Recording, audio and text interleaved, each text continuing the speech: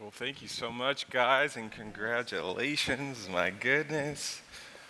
So excited for you.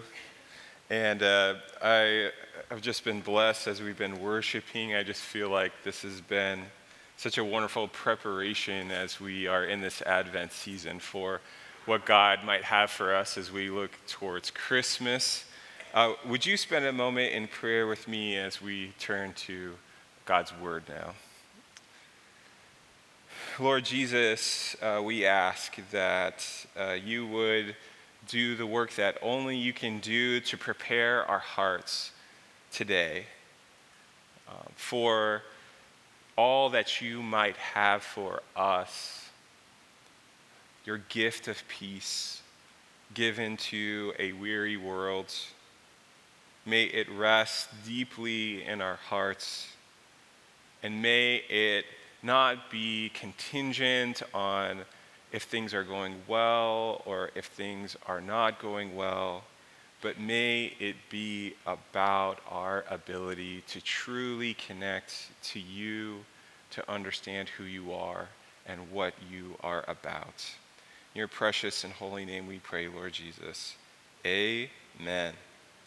Well, I have a confession here at the beginning of our time looking at peace, because later today I have a big AYSO soccer game. And so victory has been on my mind and my heart in many ways. But it's kind of fun because this whole soccer season, there's a coach on another team, and we were on another division, but he attends our church. It's the Caldwell family. Derek Caldwell, and then his son Lou is the star of his team. And we've been seeing each other at church and at the soccer field, and we've been wondering if there may come a day where we get to battle on the soccer field for bragging rights for the entire year. So really, I just want to monopolize my time up here to call forth the prayers of St. Andrew's to pray for victory for the lightsabers today. Remy's team will be playing at 1 o'clock. Set your timers. No, it's all good. But I just am excited today to talk to you about peace. And as we've been looking at the Advent season and thinking and reflecting on this important time in the life of the church, I want to just remind us as we go to our text this morning that Advent is really a time where we learn how to wait. We learn how to wait expectantly. So it's not just waiting for waiting's sake. As a people of Los Angeles, we know there are many times when we're forced to wait that we do not like, as we sit in traffic, as we stand in lines. But the waiting we learn to do here in the church in this Advent season is really, it's really a place of becoming. That there's something about happens when we learn how to wait expectantly that changes us. And it's an important season. It's not our favorite season because we have to look at some of the harder texts in the Bible, and we have to really look at some of the harder things about the reality of what it means to be human. But it's also an important season because it helps us become what God would want us to become. And we know that as we look around and we think about peace, we can really just be honest and say, there's a lot of ways in which our heart longs for peace, and yet we have not realized that peace. We haven't realized it in the external world. That's the easy place we can point to and look around and say, a litany of things that we see that are really unfinished, unsettled, broken, anxious. But if we want to get a little more honest, we might even look internally today and take inventory and say, where are the pieces inside of me that are yet to be made whole by the truth of who God is and my relationship to Jesus, who reconciles all things, and to really just examine where is it that God's peace has yet to be made room, and to invite God, maybe to just start inviting God, say, God, would you make peace even there in those places that I struggle with. With that in mind, I want to invite you, you can either follow along on the screen, or you can listen along, or if you have a pew Bible, you can do any of those. As I mentioned, one of the things that we do in the season is to look at some of the darker things in Scripture, and today's Scripture is no exception, and so hear these words from the opening chapter of Isaiah. We're going to start at verse 11. The multitude of your sacrifices, what are they to me, says the Lord? I have more than enough of burnt offerings, of rams and the fat of fattened animals. I have no pleasure in the blood of bulls and lambs and goats. When you come to appear before me, who has asked this of you, this trampling of my courts? Stop bringing meaningless offerings. Your incense is detestable to me. New moons, Sabbaths, and convocations, I cannot bear your worthless assemblies. Your new moon feasts and your appointed festivals, I hate them with all of my being. They have become a burden to me. I am weary of bearing them. When you spread out your hands in prayer, I hide my eyes from you. Even when you offer many prayers, I am not listening. Your hands are full of blood. Wash and make yourselves clean. Take your evil deeds out of my sight. Stop doing wrong.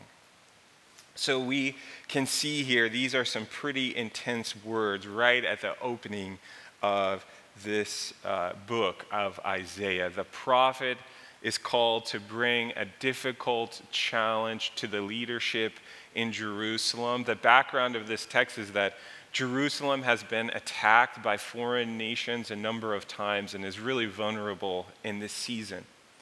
And so they're dealing with the anxiety of their vulnerability, of their insecurity. And peace is really at the center of what the Israelite community is supposed to be about. The Shema is the source of where all the law and culture of the Jewish people springs from. This prayer that things would be at peace and whole. So you can imagine, as they're vulnerable to foreign attacks, that they're lacking this peace that's supposed to be at the center of their community. And really, to be attacked and vulnerable is not something that's their fault. But how they're dealing with their anxiety is where we see Isaiah challenging the leadership.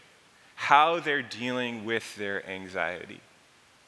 All of this religious activity, that if we just listed the things that they were doing, we'd say, wow, it is an impressive list of religious activity, and yet you saw the language that God was speaking to the community through Isaiah. He says, I'm weary.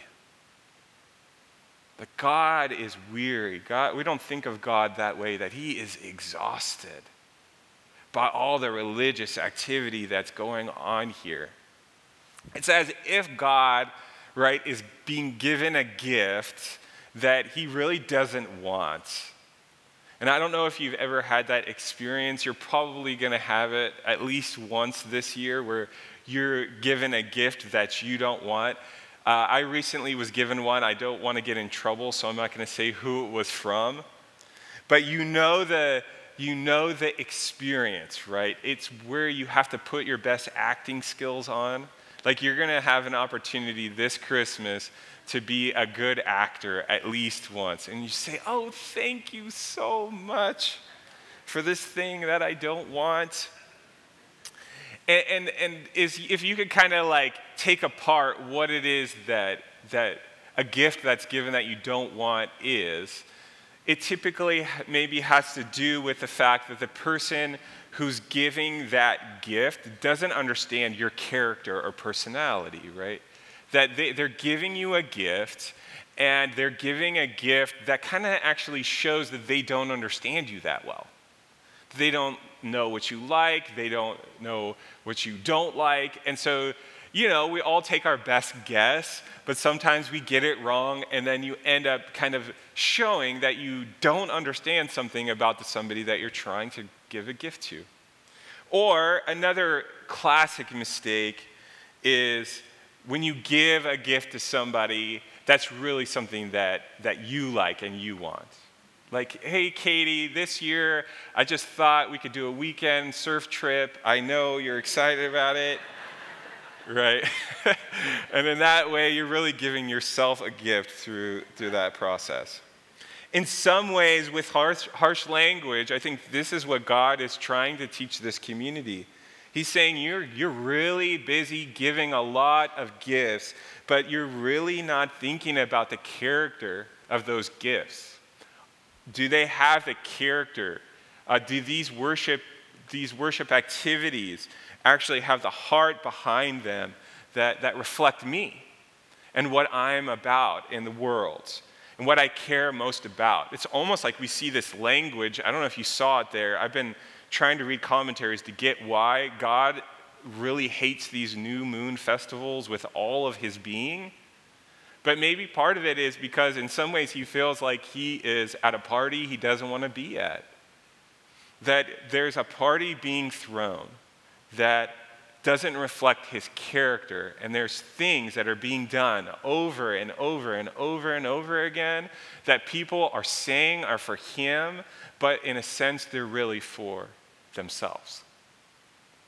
And one of the ways in the religious community, as somebody who is a full-time pastor who understands the religious community, one of the ways we can get this wrong, right, is that we start doing, and we think that how we're going to get peace is by impressing God with what we're doing.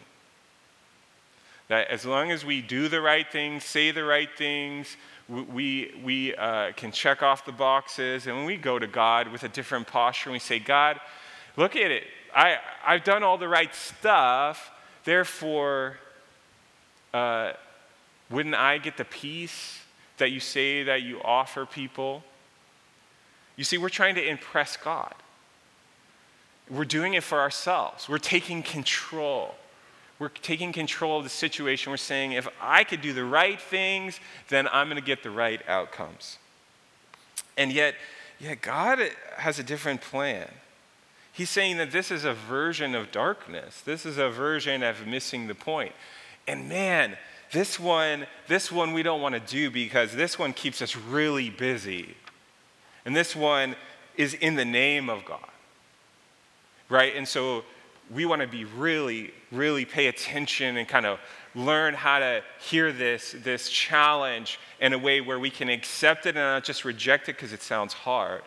And to be reflective and to say, okay, how is it that God could teach me how to not be busy trying to take control, trying to prove my worthiness?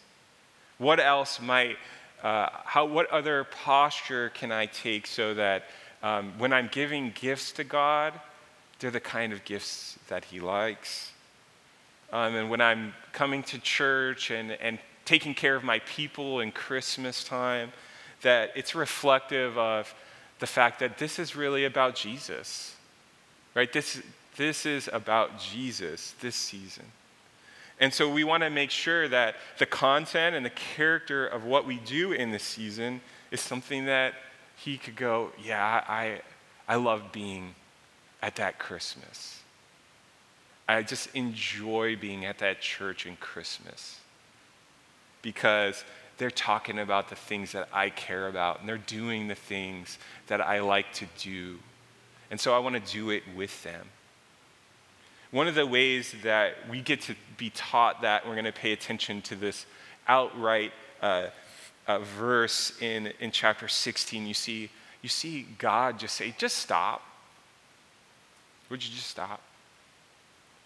And it reminds me of another story in Scripture that we see in the New Testament, which I've been reflecting on my Advent prayers this week, the story of Zechariah. maybe you know the story. He's a priest, and he's selected this. He gets the special privilege of going into the temple, into the inner sanctum of the temple, a place of special privilege. And when he's there, he sees an angel. And the angels are messengers in the Bible, so they bring this good news to him that he's going to have a son. And this son is John the Baptist. He learns that he's going to be the father of John the Baptist. Well, he's old and he's really surprised, but this has been the cry of his heart. And so one of the things that he does, even though he's a righteous man, he's been doing all the right things, he still says this phrase that gets him in trouble. He says this, "How can I be sure of this? I am an old man and my wife is well along in years. How can I be sure of this?" Can you hear the desire for control in that moment? Now, we don't want to blame Zechariah. In fact, the teachings that I've been hearing, it's like teaching on this text, the teacher, she said, don't you feel bad for Zechariah? I mean, he did all the right things. And then he said this one thing, and then he didn't get the outcome, right? For 6 months or so, he's silent. But that silence has a purpose. And that silence, I think, is a way of stopping and teaching Zechariah a posture of learning and waiting. And this reorientation is like a workshop of becoming. This waiting is a way for him to learn what it means to truly receive this gift that God wants to give him. Not with assurances and checking every box, but simply by learning how to be before God. No answers needed, no explanations needed, just simply learning how to be before God. The writer Evelyn Underhill, who speaks in the spiritual formation tradition, she's out of the 1920s, really fascinating woman writer. She teaches on Advent, and she says this: we mostly spend our lives conjugating 3 verbs: to want, to have, and to do. In other words, craving, clutching, and fussing. Those are the things, when we get up in the morning, if we're not careful, we'll immediately go into the mode. What do I want? How do I have it? Truly have it? You see, that's what Zechariah wanted. How do I know? I want to know. And then to do, then we get about striving and being busy. See, Israel craves peace, so they're trying to do all this religious activity to show how good they are, and they're doing more and more and more and more and more and more and more and more until God is even tired. It's just like, I don't want you to do more. I want you to learn how to be with me in the way that I like to be. To take all the desire and the craving and the doing, these things that are true to who we are, but let them first be informed by our being. To learn how to be. That's what Zechariah was learning. He was learning how to be before God, just simply to be before God. And then he comes out of that 6 months of silence, and what is in his heart? It's a song. This is what he says: praise be to the Lord, the God of Israel, because he has come to his people and redeemed them. And you, my child, speaking of John the Baptist, will be called a prophet of the Most High, for you will go on before the Lord to prepare the way for him, to give his people the knowledge of salvation through the forgiveness of their sins, because of the tender mercy of God, by which the rising sun will come to us from heaven, to shine on those living in the darkness and in the shadows of death, and to guide our feet into the path of peace. Advent, this time of waiting, is a time to return again to what is most true about our being. Our text in Isaiah 1:18, if you just keep following, it says this: "Come now, let us settle the matter, says God. Though your sins are like scarlet, they shall be as white as snow. Though they are red as crimson, they shall be like wool." Merit says one thing, but mercy says another. All this doing is not the point. But God settles the matter. He brings us to full peace.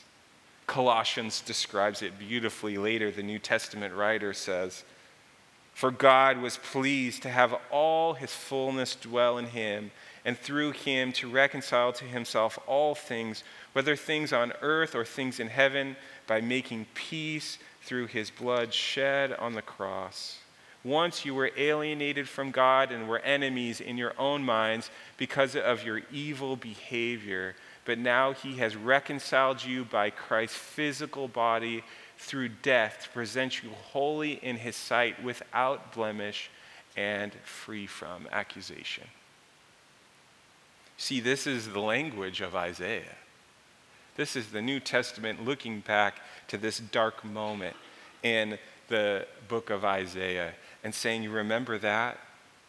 Through Jesus, God has settled it. It is settled. This is the pathway to peace.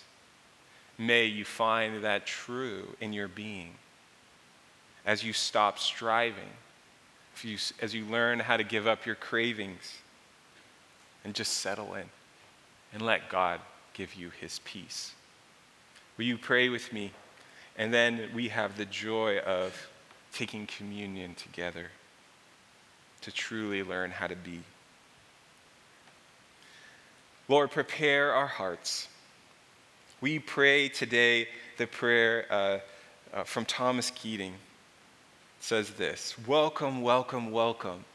I welcome everything that comes to me today because I know it's for my healing. I welcome all thoughts, feelings, emotions, persons, situations, and conditions. I let go of my desire for power and control. I let go of my desire for affection and esteem, approval and pleasure. I let go of my desire for survival and security. I let go of my desire to change any situation, condition, person, or myself. And I open to the love and presence of God and God's action within. Amen."